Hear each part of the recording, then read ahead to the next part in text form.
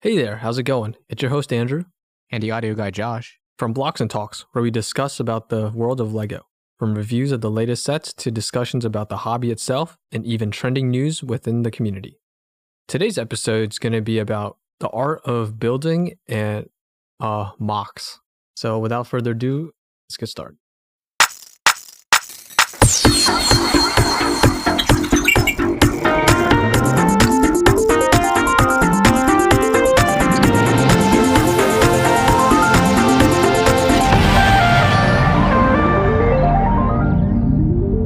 So this multi-part series is really going to focus on like the process of building your own MOC from start to finish, really. Just whole discussion, thought process behind it. Really want to aim towards like newer or lesser experienced builders, because I think that this would serve as like a really insightful discussion for them. But even if you're like a veteran, I'm sure like some things you could definitely bring up or listen to us would be useful. So yeah, I brought the audio guy Josh here today. How you doing, Josh? Howdy. So yeah, I figured that you'd be great to talk about this because I know you're like a musician and artist yourself, also an engineer academically. So I think some like the creative and more structured processes that you learned within like school and those other hobbies could translate to this. How's that sound? Yeah, for sure. Yeah. Yeah, so let's get started. What is a MOC?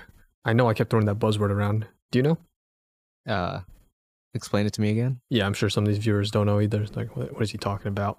So a MOC stands for my own creation, MOC. Right. So essentially, it is just whatever you build. Like I could literally put two bricks together, call it a worm, and say, that's my MOC. That's the end of the day. Like a MOC is just whatever you wanted to build. That's like the beauty about Legos. There's just so many resources, so much stuff. And the thing that feels is like your creativity and like what you want to do with it. So I just wanted to like talk about it a bit because I think it's an integral part of like Lego. Like outside of building sets and manuals, I'm sure a lot of people want to do what the toy was meant for, which is building what you want. And with that, I just want to give like a brief background about myself, just to like maybe settling disclaimers and lower the tensions. I'm sure these vets are probably leaning forward in their chairs like, oh, see how good this guy is. I'm gonna be honest, I'm not like the craziest MOC builder myself. I do build occasionally. There's nothing professional about it. It's just fun, whatever, spontaneous. I'm more of like a set building guy. But I felt like this would be a really cool opportunity for me to learn more, as well as like the viewers. It's like a shared learning experience, you know? So I just want to like talk about the different levels of building. And yeah, so there's obviously like beginner, which is just like random bricks, messing around, doing what you want. Maybe more like experience, like medium. That's where like you start having structure and planning, ordering specific parts and doing all that. And then advanced is like, you know, doing full research, doing full all of that fancy stuff, getting online designer programs to model it before making and all that stuff. So yeah, there's definitely like different like tiers, and it doesn't matter what you are, because as long as you're having fun and doing what you want to do at the end of it, I think that's what matters, right? Yes. So I just want to like talk with you about a little more. So let's like really dive into it. So with the MOC, our first thing is, what's the end purpose, right? Like we came up with an idea, like we just had the whim, we want to build something. Or like in your case, you want to build or create some music, right? Mm-hmm. So let's talk about it. The end purpose. How far, like in your experience, when you think of something, do you like to think of it along the way or like have a end goal in mind? Like what does it look like for you? For me, usually it'll start out with an idea, and I try to build it up from there, and more surprising and more artistic things sort of happen along the way. But what's important is that one idea sort of stays as true to itself as possible. I guess you don't really mess around with it that much. You try to just bring it to life as best you can and as quick as you can, because in music, ideas can, at least for me, I can forget ideas very easily. So the fastest thing I have to do is like get it on paper or whatnot. All right. Yeah, that's really cool because I think, well, I guess you're literally building, no pun intended, Yeah, on yeah. like your idea. So, that's certainly cool. Like, So you're more of a person who likes to get an idea and see to that idea to the end. Maybe Yeah, some yeah, tweaks from what you originally envisioned, but generally there. absolutely. Hit the And nail on the head.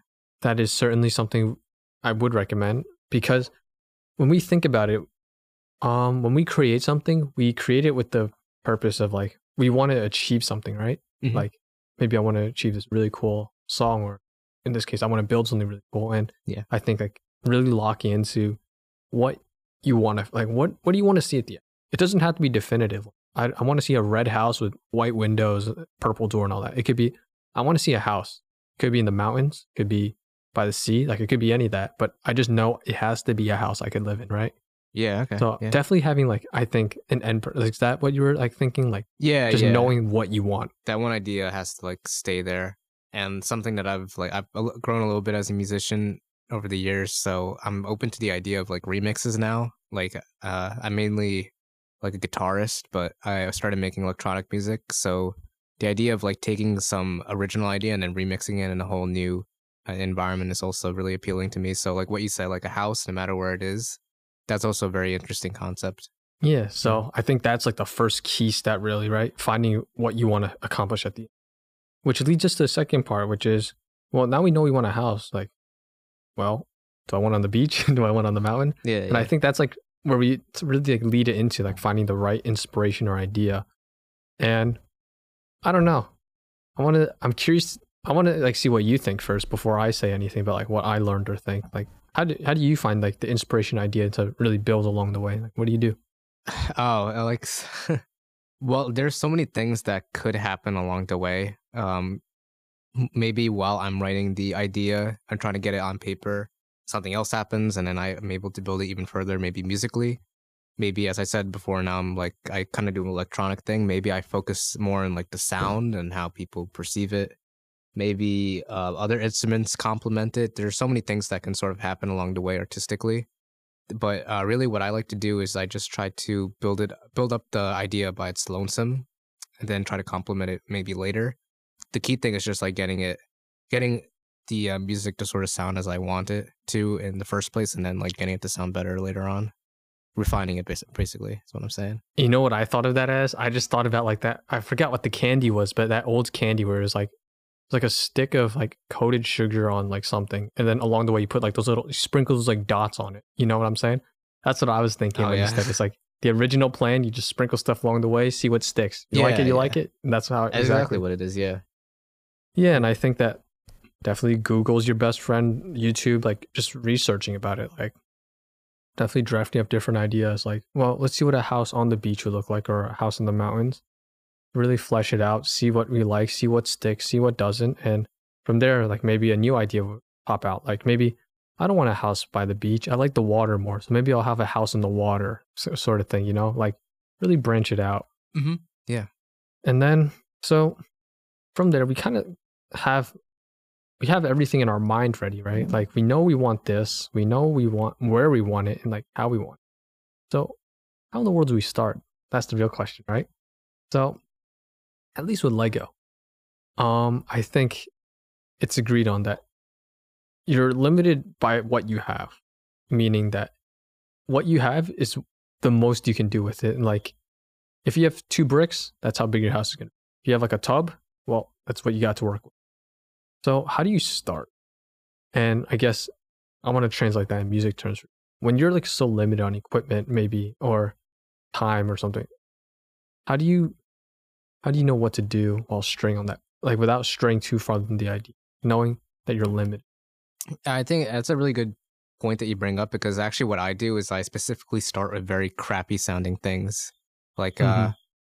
when I have an idea, maybe let's pretend I have a more fleshed out idea where it requires a lot like different instruments. Maybe like I have an idea for how the drums sound and then how the guitar sound and how everything sounds. Yeah. I just got to get it into the audio realm and something like we can listen to. I won't immediately try to get everything sounding like amazing, like get an awesome guitar tone, get an awesome sounding drum. What I might even do is I might even not even use the real instruments. I might actually use like really crappy sounding synths. And the reason why I do that is because I want to get the music itself just like sounding how I want it to sound, just like getting it on paper. like not worrying about how they sound sonically, not worrying about what instruments they might turn into or how good they sound and whatnot. I'm just trying to get the music out there, no matter how crappy it sounds. And this, I think the same thing can be applied to, I mean, since we're talking about building, I am an engineer, so I remember something that we did a lot in school is that we'd start out with like really crappy CAD drawings. Yeah. You know, like it would just be awful and it's not fleshed out, but you can flesh it out along the way. It's just important to get the main idea out there first. So maybe like, I don't know, we first make a CAD drawing with like lots of right angles, like in the contours. And if you're an engineer, you know that right angles suck because all the force is directed there. So that's like the point of highest tension where it'll break. But you know it's not going to be a right angle at the end. So later on, you can refine it, like make all your cool contours or whatnot. But in the beginning, you want to start off like really crappy because you want to get your idea out there first on paper. So yeah, my advice is definitely start out really, really bad. Yeah. All right. Well, I think we can agree that, like our hypothetical or a question earlier, if you have 2 bricks, I think you're screwed. Let's be honest. You're not building a house. There's no way we could twist it. Like, but you know, maybe all your bricks don't have to be the right color. Exactly. Color. Yeah. Like improvise, adapt. You know, do what you got to do, kind of thing. And exactly. Let's be honest. If you have 2 bricks, let me know. I'll send you some. Like, come on, we got to get you a house running here. But yeah. So in all seriousness, yeah, it's really cool to like share what your insight is as an artist and engineer, because I think that, you know, Lego isn't necessarily influenced by anything outside of like your own ideas, and definitely bring in something unique, not just like a Lego builder's perspective, more so how can we apply like real world things into this sort of thing and like see where the parallels draw. Yeah. And yeah, I agree. Like just getting something out there is the best way. Like they say, the best way to get started with anything is just experience. Like you can imagine all you want, but maybe once you see it in person, you'll realize like, oh, like it didn't look as good. And that definitely happens a lot to me. Yeah. So I think that's a pretty good start right now. I think just to recap what we have so far with like mock building, like kind of this beginning steps to really get started is like, first is really discovering what your end purpose is, what you want to, what do you want coming out of it? Then like finding the right idea, inspiration to really narrow and hone it down. And then next is like, where to even start? Like once you have the ideas, how do you put like the pen to paper or the idea to paper? And from that, we're going to take a brief break and we'll be back to continue. All right, we're back. And so just to give a very brief recap again, in case you somehow forgot within the last 10 seconds, does happen to the best of us. So mock building steps, finding your end purpose, finding the right inspiration or idea, how to start. So next step, timing, creativity. Oh, I like to take over this one just like a little bit. Really? Oh, you're sick and tired of hearing me talk, aren't you? No. Just say it to me. You know you don't want to be here. Just say it. I know. Now let me leave right now. All right, I'll give you a chance. Let's hear it out. Yeah. So I mean, time and creativity. I feel like this is really important to me because something that I would like really inspire to do is like composition, like I don't know, something like video game composing or whatnot, like composing music for other people. And something that I've learned along the way.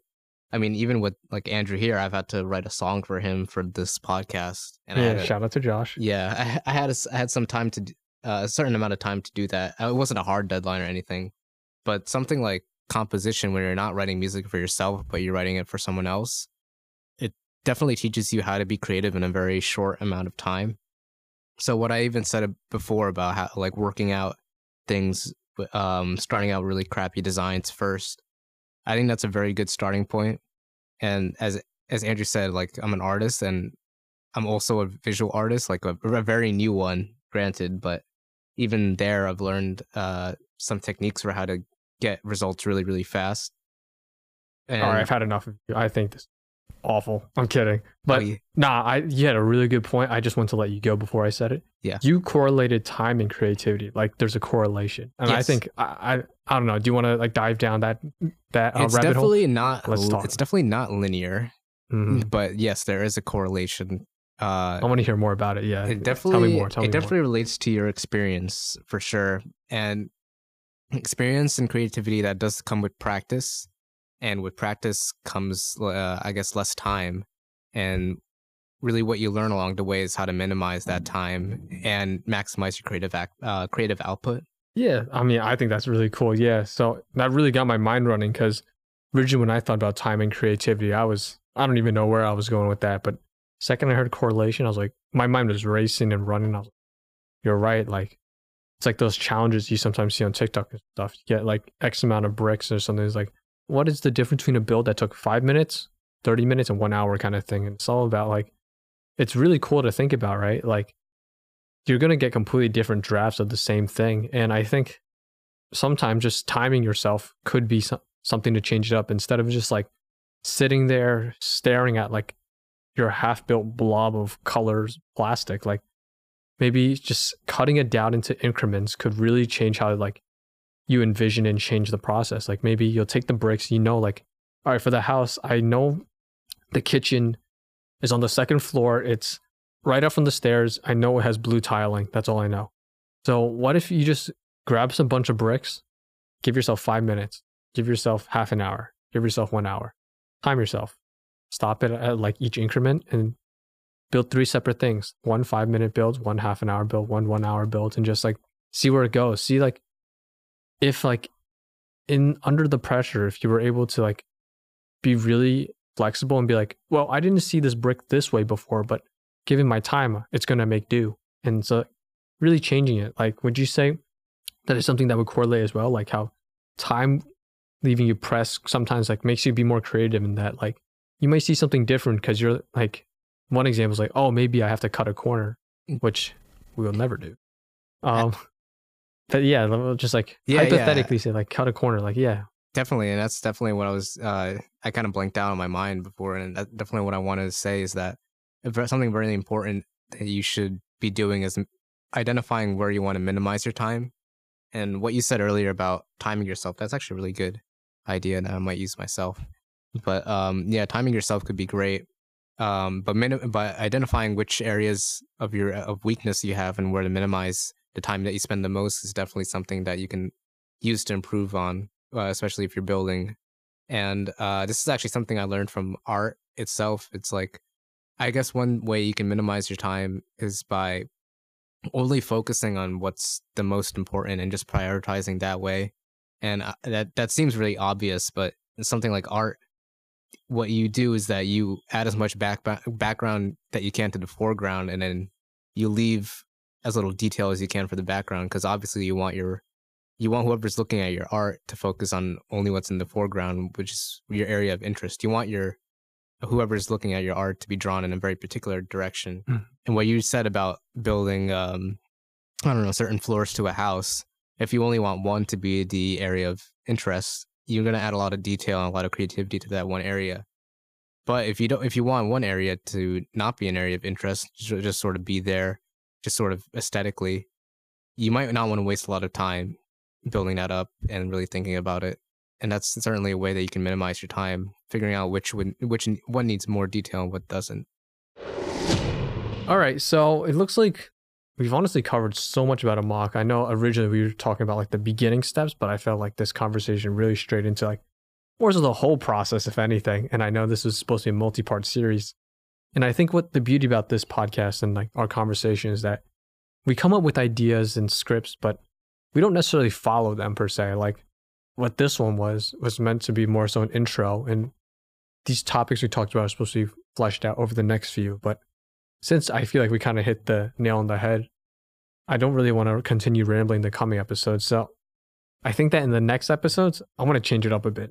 We're going to stick to mocks, but next, I think I want to talk about like the history behind it. And I think next episode, it'd be really cool to talk about how Lego introduces new pieces every year. There's always new parts. And I really want to talk about how like the introduction of new parts, if we can find a balance between like remaining creative and original with original parts, and like understanding that we can make a curve with these many pieces instead of maybe just buying a straight up curved piece that exists now. And I really want to talk about like sacrificing, or not really sacrificing, but like the really question about how many pieces becomes too much in terms of specialized molds being made.